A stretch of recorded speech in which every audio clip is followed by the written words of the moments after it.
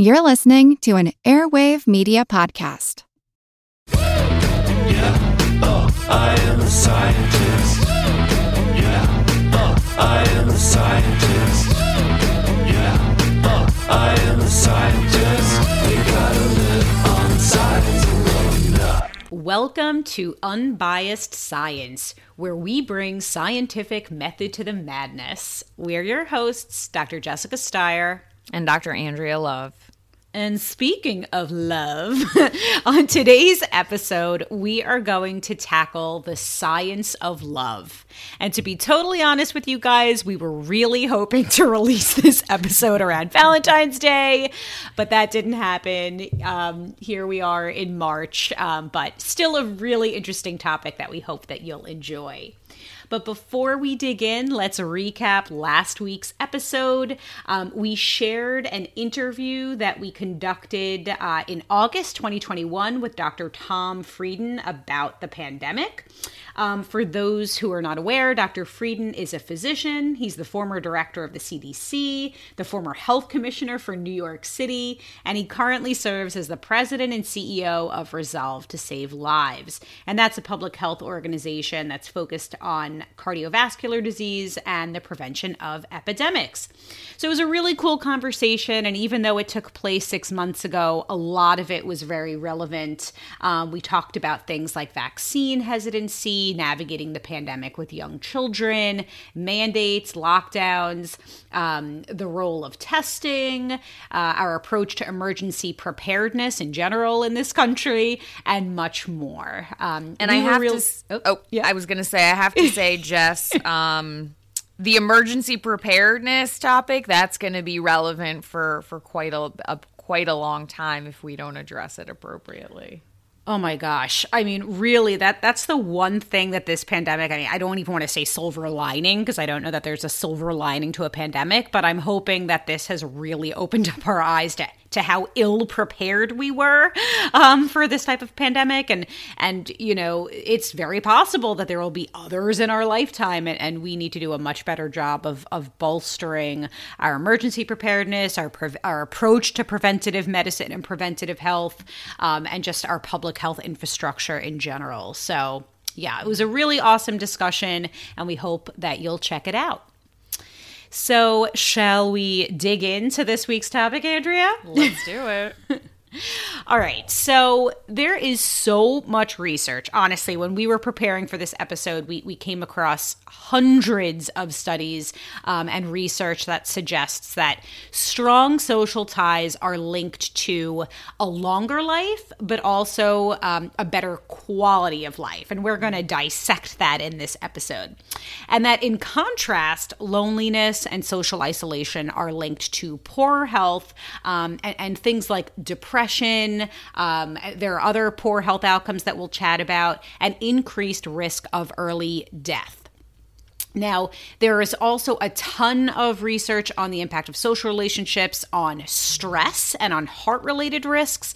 Andrea is going to really dig into the chemistry of love and how that impacts our health.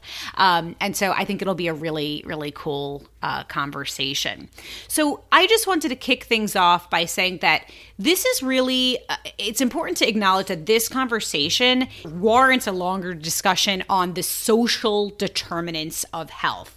And that's a really important buzz phrase in public health that I'm hoping is something that there's a lot more emphasis on in research, because it's really the science of how, there are economic and social conditions that influence our individual and group differences in health status. And mean, even just from a really high level, this is something that, we've learned about from, early on in our science education, but socioeconomic status, obviously in countries that don't have universal health care, that impacts your access to health care, that impacts your ability to get preventative medicine, that impacts what sort of community benefits you have access to. And so, of course, those things, those factors that impact you on a day-to-day basis are going to also impact your health and your quality of life.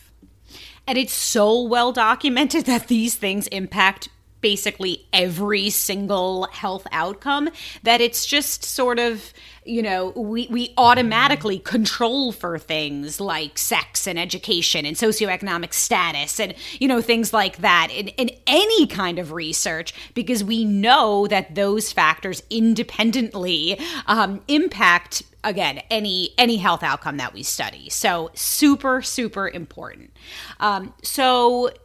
The one other thing I have to mention here, I know early in my public health career, when we were studying social determinants of health, the name that cropped up all the time was Sir Michael Marmot.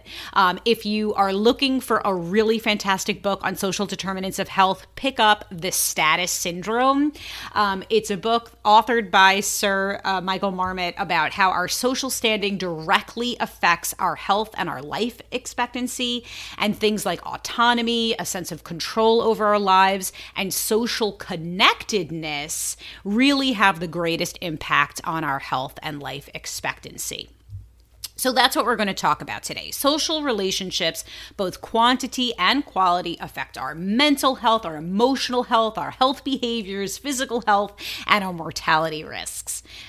Sociologists have played a really central role in establishing this link between social relationships and health outcomes and identifying explanations for this link and this social variation, by gender, by race, at the population level. And so many studies have shown us that social relationships have both short and long-term effects on our health, for better and for worse, and that these effects emerge in our childhood and we see them throughout the course of our lives. And they really foster this cumulative advantage or disadvantage in health. So there are studies, we're going to link a ton of studies in our show notes today, but the converse is true. So a lack of social ties, we've seen so many studies document that this is associated with depression and later life cognitive decline, as well as with increased mortality. So there's this one study in particular. It examined more than 300,000 people. It found that lack of strong relationships increased the risk of premature death from all causes by 50%. An effect on mortality risk that's roughly comparable to smoking up to 15 cigarettes a day and greater than obesity and physical activity. I thought that was really profound. It's very striking, and I think if I recall correctly, that study was looking at not just romantic relationships, but community relationships, friendships, and things like that. And of course, we're going to be focusing mostly on romantic relationships here, but I think it's important to understand that these are all sorts of social connections, right? And that's something that we've seen. Some of the detrimental impacts on social connections during the pandemic, where, people who have been forced into isolation, particularly in countries that actually had strict lockdowns, we've seen changes in levels of diagnosed anxiety disorders and depression and things like that. And so, of course, we're still in this public health crisis, but I do think it's important to underscore the importance of person-to-person connection. That is such an important point. And yes, I think that the focus of at least the studies that I'll be referencing on this episode are about romantic love. But I did pull several studies that are, just about, for example, neighborhood social cohesion, friendships. And so we're not only talking about romantic love, but also on, social bonds and connectedness in general.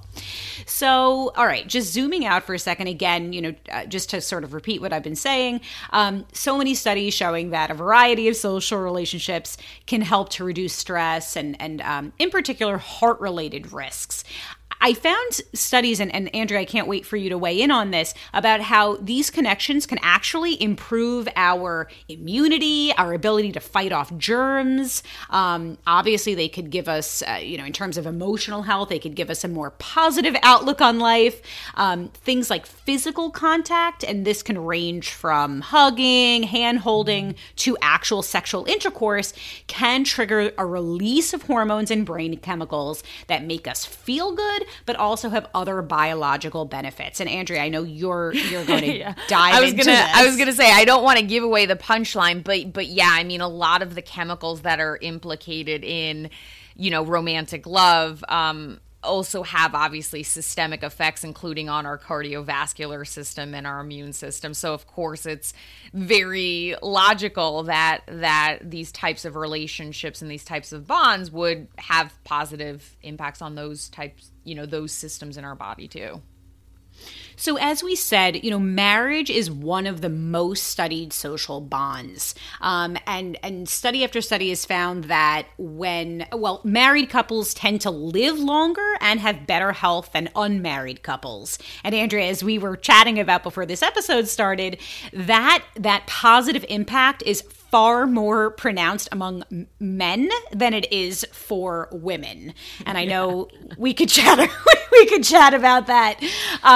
But so in general, that when one spouse improves his or her health behaviors, if they pick up exercising, if they choose to drink less or smoke less, or if they do things like get a flu vaccine or a COVID vaccine, the other spouse is more likely to do so. And something that I remember learning a lot about when I was a student is the impact of marriage on things like well visits and preventative care visits. And, again, particularly for men, women are going to nudge their husbands, their partners, go to the doctor, they're going to push them to take care of themselves. And so again, that positive impact, we're seeing it significantly higher for men than for women.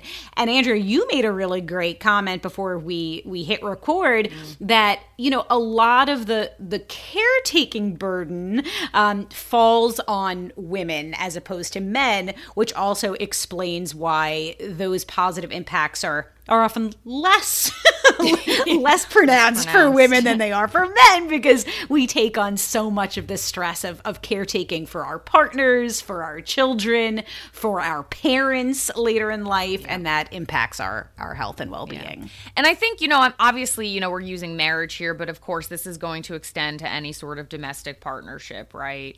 Absolutely. I know nowadays the actual numbers of, indwelling partnerships, the numbers of those who are actually married versus not legally married, that's shifting the balance a little bit. But a lot of these sorts of things are going to be true when you're cohabitating. Mom deserves the best, and there's no better place to shop for Mother's Day than Whole Foods Market. They're your destination for unbeatable savings, from premium gifts to show-stopping flowers and irresistible desserts. Start by saving 33% with Prime on all body care and candles. Then get a 15-stem bunch of tulips for just $9.99 each with Prime. Round out Mom's menu with festive rosé, irresistible berry chantilly cake, and more special treats. Come celebrate Mother's Day at Whole Foods Market. Absolutely. And so when those relationships are full of conflict, these health benefits that we're describing can actually shrink really significantly. And so there are tons of studies, we'll link, there are several NIH-funded studies that show that how couples behave during conflict has a really profound impact on our health, and in particular things like wound healing, when we look at blood levels of stress hormones. So positive relationships and interactions relieve harmful levels of stress, which can adversely affect coronary arteries, gut function, insulin regulation, and the immune system. And there's another line of research that suggests that caring behaviors trigger the release of stress-reducing hormones. So there was one study of more than 40 married couples, and researchers measured changes to body chemistry over a 24-hour period, both before and after spouses discussed a conflict. And conflict, we're talking about things like topics of money, in-laws, and communication. And it wasn't, I know I'm chuckling, the in-laws thing. I'm going to bite my tongue right now. But, it wasn't just, the conversation. It was the quality of the discussion that really mattered. And couples who were more hostile to each other showed much larger negative changes, including spikes in stress hormones and inflammation-related molecules. This is a great advertisement for working on communication skills. Right? Yeah, because in the more well-functioning partnerships, couples that acknowledged each other, acknowledged that they didn't always agree on things or found humor in the situation, didn't get sarcastic or roll their eyes or dismiss their partner when they were chatting, they had more positive outcomes. There was another study that found that blister wounds, I thought this was really interesting around wound healing, blister wounds healed substantially more slowly in couples who were nastier to each other than in those who were kinder and gentler during these difficult conversations. There was also research that couples with hostile marriages or partnerships and depression may also be at risk for weight issues. Mm-hmm. So after eating high-fat meals and discussing difficult topics, troubled couples tend to burn fewer calories than their less hostile counterparts. And metabolism in these couples was slower in ways that that could account for weight gain across time. Now, I'm not going to get into this in this episode, but of course, cortisol, which is a hormone that is secreted during times of stress, has certainly been implicated in things like weight gain or inability to lose weight and things like that. So I think, the big takeaway here is that, these psychosocial encounters have true physiological impacts that are much more broad than the specific interaction at hand. So, it really underscores the importance of productive communication, I think, here. Absolutely. The other thing to point out here is that these impacts actually become stronger over the lifespan. They become stronger with age. So there was one study I wanted to highlight out of Michigan State University that studied data on the health and sexuality of over 2,000 older people. So I think participants were between 57 and 85 years of age. And good marriage quality and partnership was linked to reduced risk of developing cardiovascular disease, while on the flip side, bad partnerships were tied to increased risk, particularly in women, and that association was actually strengthened with age. Interestingly, they also looked at links between late life sexuality and health. And, they looked at whether sex among the very old is beneficial or risky to heart health. And studies suggest that for many older people, sex quality and sex life are important to overall quality of life. And I chuckled when I read this. So, I just moved from Florida. Are you familiar with the villages in Florida, Andrea? Oh, yeah, I am. One of my really good friends from high school, his grandparents lived down there. We actually stayed with them when we were in college. We had like a little 4-day trip and played a lot of shuffleboard in there. And it was, These people are doing more than playing shuffleboard, Andrea. They are living it up. And just anecdotally, I mentioned that my hubby is an ER doc, and he said he saw so many patients, really elderly patients who are coming in with STIs and STDs. And they are very sexually active. And, a lot of times they're not worried about pregnancy at that age, and so they're not practicing safe sex. And so, on one hand, while it's great, it seems to really be beneficial to have, high quality sex life later in life. If you are partaking, please remember to have safe sex. We don't need syphilis epidemics on top of COVID. Oh my God. And just a total anecdote. Did you know, I didn't realize this, that a pineapple is sort of a signal to folks that you are ready and willing to mingle? In the villages? Well, I think in the villages, but also just in general, that if you put a I don't know. I don't know if this is true, but if you put a pineapple on your front porch, you're sort of signaling to folks. Anyway, okay, let's get back on track here.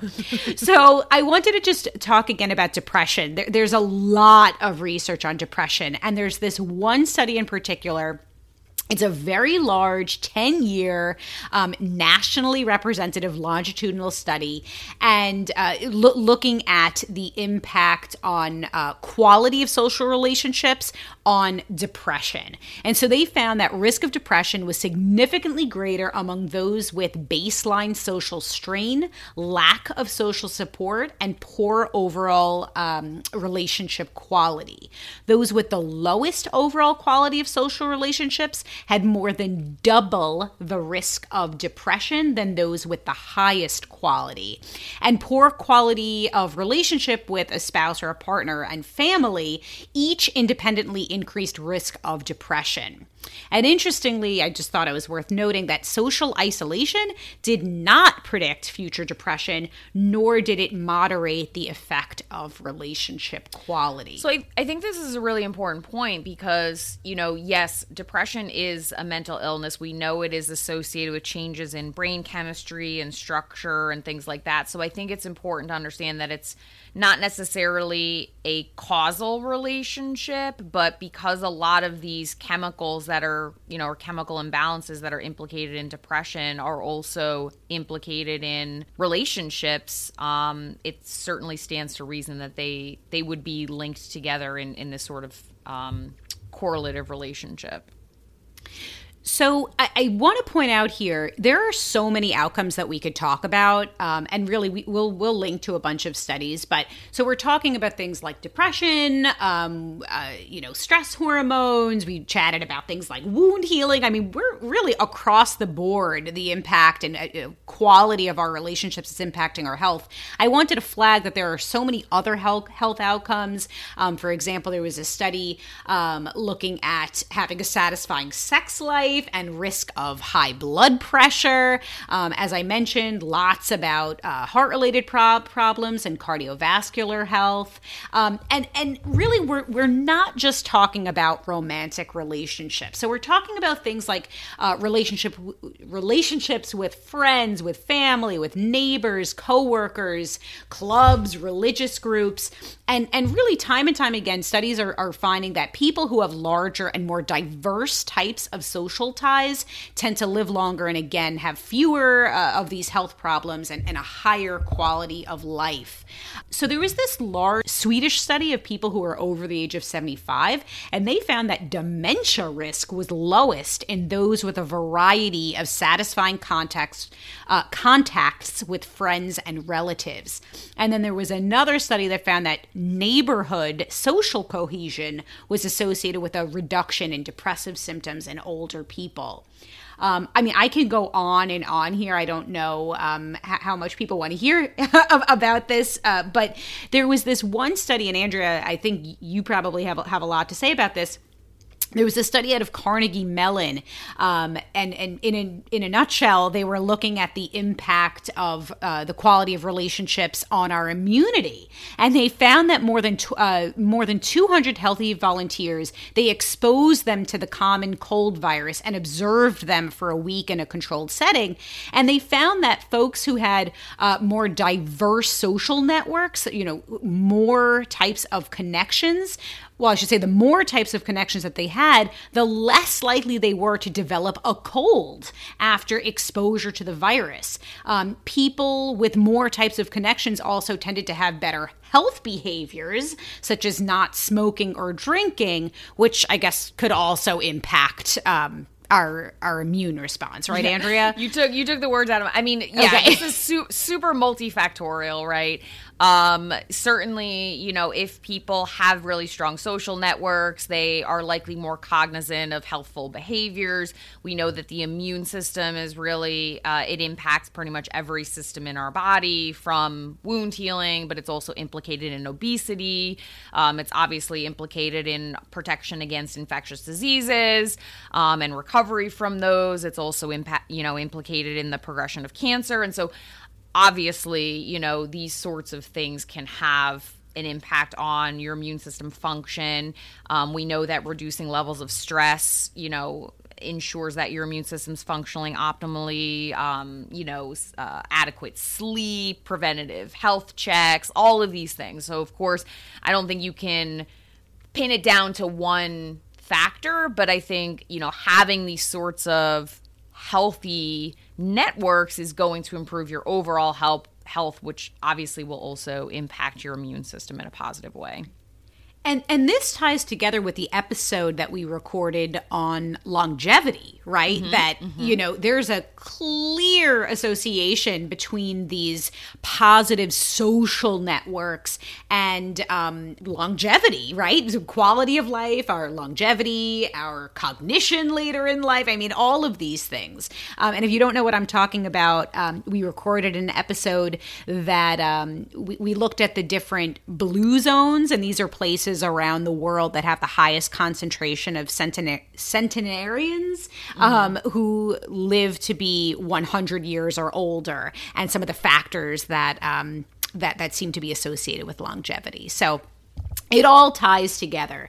So, Andrea, I think, you know, maybe this is a good segue. We'd love to hear about the chemistry of love and how, you know, what are the types of things that happen in our bodies physiologically when we're in love, when we have social support, and when we feel connected. So break it down for us. So, you know, Jess, you made a great point. We were talking about, you know, reduction in cognition decline and reduction in dementia and things like that. And obviously, as you can imagine, a lot of the science of love, yes, it's all chemistry, right? Everything is chemistry. Everything is chemicals. I think if you guys have been listening to us for a while, you know, you'll know that, you know, even how you perceive a flavor of something is related to chemicals. So, but a lot of the chemicals implicated in love and attachment and relationships are neurotransmitters. And so these are chemicals produced by our brain or transported to our brain that basically act as chemical messengers from neuron to neuron that elicit some sort of cellular process. And so certainly, you know, optimizing that can affect things that are also associated with our brain, like cognitive decline and dementia and things like that. So I think the big picture here is really everything is interconnected. But if you really wanted to break it down, romantic love could be dissected into kind of three categories.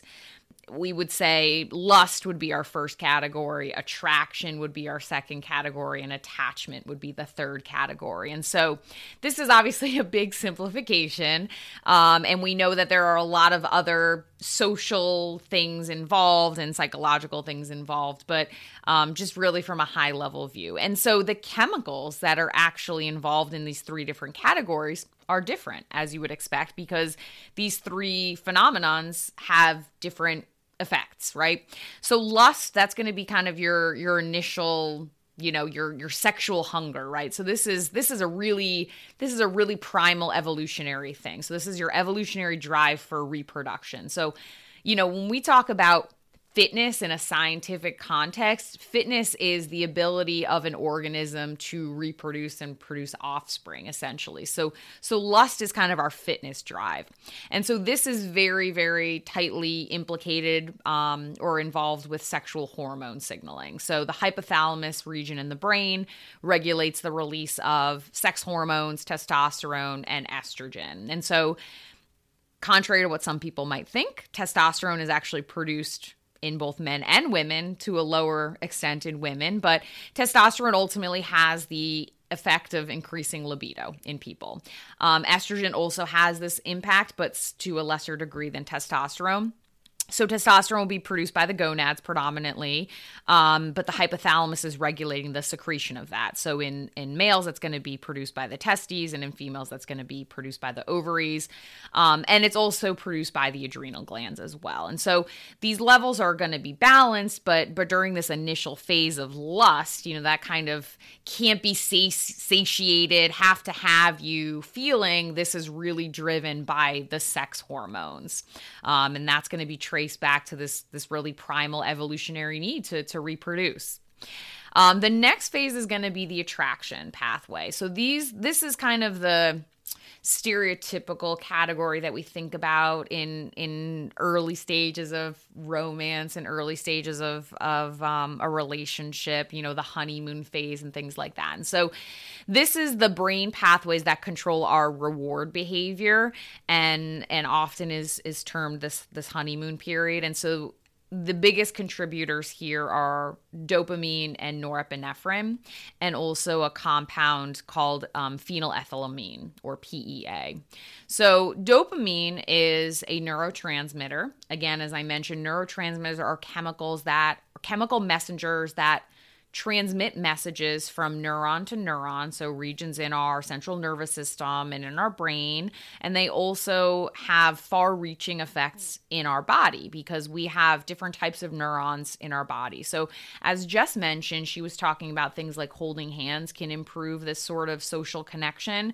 And that's because you actually have specific types of neurons that have touch receptors in our skin and in our appendages that can sense physical contact, and that actually can trigger these sorts of neuronal signaling that can lead to the production or the secretion of these types of chemicals. So dopamine is produced in specific regions of the brain called the substantia nigra, the ventral tegmental area, and the hypothalamus. So dopamine has really, really broad effects in the body beyond just relationships. Dopamine is implicated in things like circulation and blood flow and regulating heart rate. It's also implicated in things like digestive processes, motor function, processing and integrating pain sensations. It's also involved in function of the pancreas and insulin signaling, as well as stress responses and sleep, but also, of course, our memory, our cognition, and also this pleasure and reward-seeking behavior. So when we discuss the role of dopamine in the attraction phase of a relationship, this is a pathway called the mesolimbic pathway. And so this is one of our brain reward pathways. So basically, when we activate this pathway with the signaling of dopamine, it basically tells us that this feels good, keep doing this. So it's triggering this repeat reward pathway. So it also signals to memory centers in the brain to say, hey, pay attention of how this experience feels because we want to keep doing this in the future. And so, of course, if you think of this from an evolutionary standpoint, this is, of course, a very ancient pathway. So the limbic system is one of these ancient systems in our brain that is responsible for helping to facilitate behaviors even in more primitive organisms. So when we're talking about this mesolimbic pathway with regard to dopamine, this pathway is going to do things like reinforce motivation. So your desire to interact with this person that is leading to this production and secretion of dopamine. It's going to improve feelings of giddiness and pleasure and satisfaction. But it's also really important to understand that you need a balance here, right? We know that studies have shown that low levels of dopamine can be implicated in things like depression, and it's also implicated in neurodegenerative disorders like Parkinson's disease.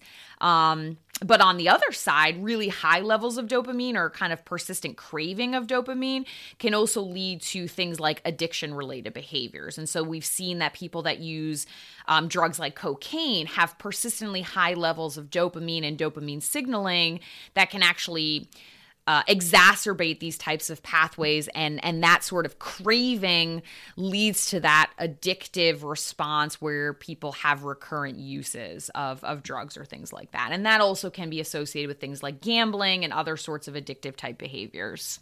Want to learn how you can make smarter decisions with your money? Well, I've got the podcast for you. I'm Sean Piles, and I host NerdWallet's Smart Money Podcast. On our show, we help listeners like you make the most of your finances. I sit down with NerdWallet's team of nerds, personal finance experts in credit cards, banking, investing, and more. We answer your real-world money questions and break down the latest personal finance news. The nerds will give you the clarity you need by cutting through the clutter and misinformation in today's world of personal finance. We don't promote get-rich-quick schemes or hype unrealistic side hustles. Instead, we offer practical knowledge that you can apply in your everyday life. You'll learn about strategies to help you build your wealth, invest wisely, shop for financial products, and plan for major life events. And you'll walk away with the confidence you need to ensure that your money is always working as hard as you are. So turn to the nerds to answer your real-world money questions and get insights that can help you make the smartest financial decisions for your life. Listen to NerdWallet's Smart Money Podcast wherever you get your podcasts. So then, total side note, Andrea, I'm sorry. Have you ever seen Requiem for a Dream? Oh, yes. Tell me that movie, I feel like that really captures the extent of the control that these pathways have over our behaviors. If you haven't seen it, it's very good. It's very dark, but it really, you're absolutely right. It's highs and lows and the complexities of all of this sort of brain chemistry. And different types of addictive behaviors, right? Yes, Gambling addiction, shopping addictions. I mean, everything that you just mentioned. Anyway, sorry. Absolutely. Keep going. No, it's fine. And of course, as I mentioned, this is still a simplification, but I think it's really important to understand that, these types of chemical signals really do have far-reaching effects in our body. So the other one that's kind of a key player in the attraction phase is norepinephrine, which is also called noradrenaline. And so you've probably heard this in the context of our fight or flight response. So this is, in fact, a hormone that is related to adrenaline as well. So they're both involved in that. And this is also a neurotransmitter, and it's a hormone. And a hormone basically means that it's a chemical that's produced that has systemic effects in our body. So it basically is released into the circulation and it travels throughout our body. And so norepinephrine has consequences beyond just, facilitating attraction, right? It increases our heart rate, it increases our blood pressure, it increases our mobility by increasing our energy, or the blood that's routed to skeletal muscle. So these are all things that you would expect to be involved in this fight or flight response, right? There's a predator coming to attack me. I need to prepare to either run away or to fight back. And it's very interesting that these are also implicated in this attraction phase of a relationship.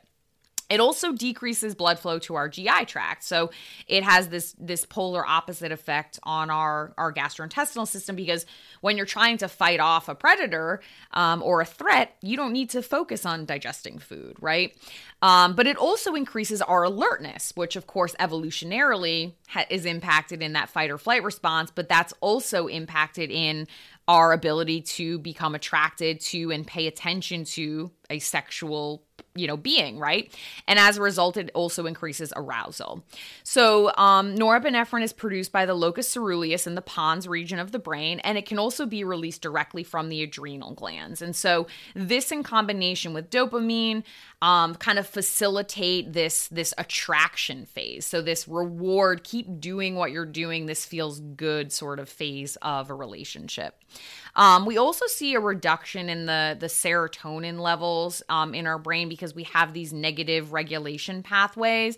And so this balance of these sorts of chemical messengers is really important. So the third one that's really important in regulating this is this chemical phenylethylamine, also called PEA. And this is synthesized in particular types of neurons called catecholamine neurons from the amino acid phenylalanine. So basically, we eat this amino acid. It's found in, different proteins. So amino acids are building blocks of proteins. So we can actually consume this, but we can also produce it ourselves. So because it is produced by a variety of animals, plants, and bacteria, it's actually found in a lot of things we eat. So that includes chocolate. And that's actually one reason why chocolate is implicated in making people feel good, because it has this PEA molecule. Now, as I mentioned, we can also produce it from consuming this amino acid. But it's interesting because it actually acts as an amphetamine. So it's a naturally produced amphetamine that we synthesize in our brain. We can also consume it, and it works in concert with the other ones that I discussed, dopamine and serotonin and norepinephrine. And so PEA actually helps to facilitate the release of dopamine and norepinephrine, and it also prevents the rapid degradation of them. So these chemicals typically have very short half-lives. You don't want them to persist for a really long time because then it's going to lead to those sorts of negative consequences like, persistently elevated heart rate and blood pressure, which is implicated in a stress response, or persistently high levels of dopamine signaling, which I said was implicated in, addictive related behaviors. So PEA is considered a neuromodulator. So it basically helps to regulate this sort of signaling that's implicated in this phase of attachment. And then the final stage of romantic love would be, attraction. That's what I meant. But this final stage of romantic love would be our attachment phase. And so just like the other two phases, these are two different chemicals that are predominantly implicated. And again, this is not to say that there aren't other things involved, but we're trying to simplify it here. So the two big players in attachment are oxytocin and vasopressin. So oxytocin is my favorite. Sorry. Can't wait to learn about it. So oxytocin is obviously very important in female reproductive function. So it's important from all sorts of things, from sexual activity, but also during childbirth and also during nursing. And so I'll talk very briefly about that, and then we'll kind of jump into how it plays a role in attachment behavior. So for females, most of you are going to be familiar with oxytocin in the context of labor. So during labor, oxytocin increases uterine contractions. So that's going to actually promote labor, and it's going to facilitate dilation of the cervix and the vagina, and that's going to enable the vaginal canal to widen. You're going to get more oxytocin release, so that's going to facilitate more contraction. So it's this positive feedback loop. So the production of some induces the production of more as a result of the consequences of oxytocin. And so that is critical in being able to have children, ultimately. Wait, can I ask a question? I don't know, you mentioned nursing, right? During breastfeeding. I didn't realize that because I just remember, when I was nursing my kids, I guess I should have put together that there is, obviously there's an attachment there, but that physical, the letdown of milk, is that somehow I wonder if that's somehow related. So physical stimulation of the nipples can actually promote the release of oxytocin, and there is, certainly a role of that in the production of milk in lactation itself. And then again, you have that positive feedback loop where you produce more oxytocin, you increase the signaling, and so that improves the connection that you feel to the baby, right? Oh my God, I love that. And actually, every time I hug my kids, I'm like, give me a hit of that oxytocin. It's so true that it's such a strong that bonding. Okay, sorry, go on. And so, yes, it's super important in kind of the whole female reproduction system. But just like the others, it's a neurotransmitter, it's a hormone. So a hormone is, again, a chemical messenger that travels through our circulatory system and has far-ranging effects. It's produced by in the hypothalamus, and then of course it is secreted by the pituitary gland, which is at the base of the brain, and it has impacts in both men and women. So it's not just women, it's not just childbirth, it's not just labor. But interestingly, in addition to those types of actions, sex and orgasm lead to increases in oxytocin as well. And so these increases of oxytocin in men and women during sex and during orgasm actually increase the bonding behavior between people during sexual activity. So it's not just parent to child bonding, it's partner to partner bonding. And as a result, it leads to increases in sexual activity because of course you get that reward behavior, right? You have an increase in it when you have sexual activity, then you have more sexual activity. But it also increases empathy and trust and relationship building. It's often referred to as the cuddle hormone, as Jess, you said, you want to give the kids a hug, get that little hit of oxytocin. Levels of oxytocin increase during physical contact, such as hugging, as well as stimulation of the nipples, but also orgasm. And so it's released during these activities that are directly related to bonding. And so, again, evolutionary benefits of these types of chemical messengers. And so in addition to kind of the sexual function and the reproductive function, oxytocin is also implicated in social function. So it actually impacts that bonding behavior, which we just discussed, but it also facilitates the creation of group memories. It also improves social recognition and also other functions involved in social interactions. And increases in oxytocin has also been implicated or demonstrated to play a role in reduction in betrayal aversion, which is really important with people that have anxiety or worries about being rejected or unloved. So higher levels of oxytocin actually lead people to be less worried about being betrayed by a person that they have a relationship with. The other one that's implicated predominantly in attachment is a chemical called vasopressin, and a lot of you may be familiar with this in the context of the cardiovascular system and the excretory system. So this, again, is a hormone produced by the hypothalamus and then is secreted by the pituitary gland, and it actually works in concert with oxytocin. They actually have some redundant receptors on different cells, so they can signal through similar pathways. But vasopressin is most oftenly implicated in the context of the cardiovascular system and the excretory system. So vasopressin is actually used as a diuretic, so it promotes water loss. Essentially, it increases filtration through particular regions of the kidneys called the nephrons, but it also leads to increases in arterial blood pressure as well. And so they're not exactly sure how those relate to kind of social behaviors. But again, a lot of these evolutionary behaviors that lead to these changes in the fight or flight response or how you interact with other organisms can implicate things like social behavior as well as sexual bonding. But one of the big things that vasopressin is also implicated in is this protective response in response to stress. So if someone perceives a threat, the vasopressin levels increase and it leads you to want to protect those around you. So kind of it's very, very well characterized in the context of parents and children, where they perceive a stress and the increases of vasopressin lead to social changes in their behavior that want them to protect their children from that perceived threat. So those are kind of the three key categories of romantic love. Of course, we also talked about some other things, as just mentioned, things like cortisol, which is a stress molecule.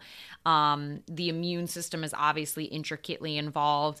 And then, of course, you have structural regions in the brain and in the body that also impact your ability to form and maintain these types of connections. You know what I love about this episode, Andrea? I feel like it really, I'm having a kumbaya moment. I feel like it really drives home why I love doing this with you, because, you know, we started out where I was presenting some population health research and, you know, data on the impact of relationships and connectedness on our health.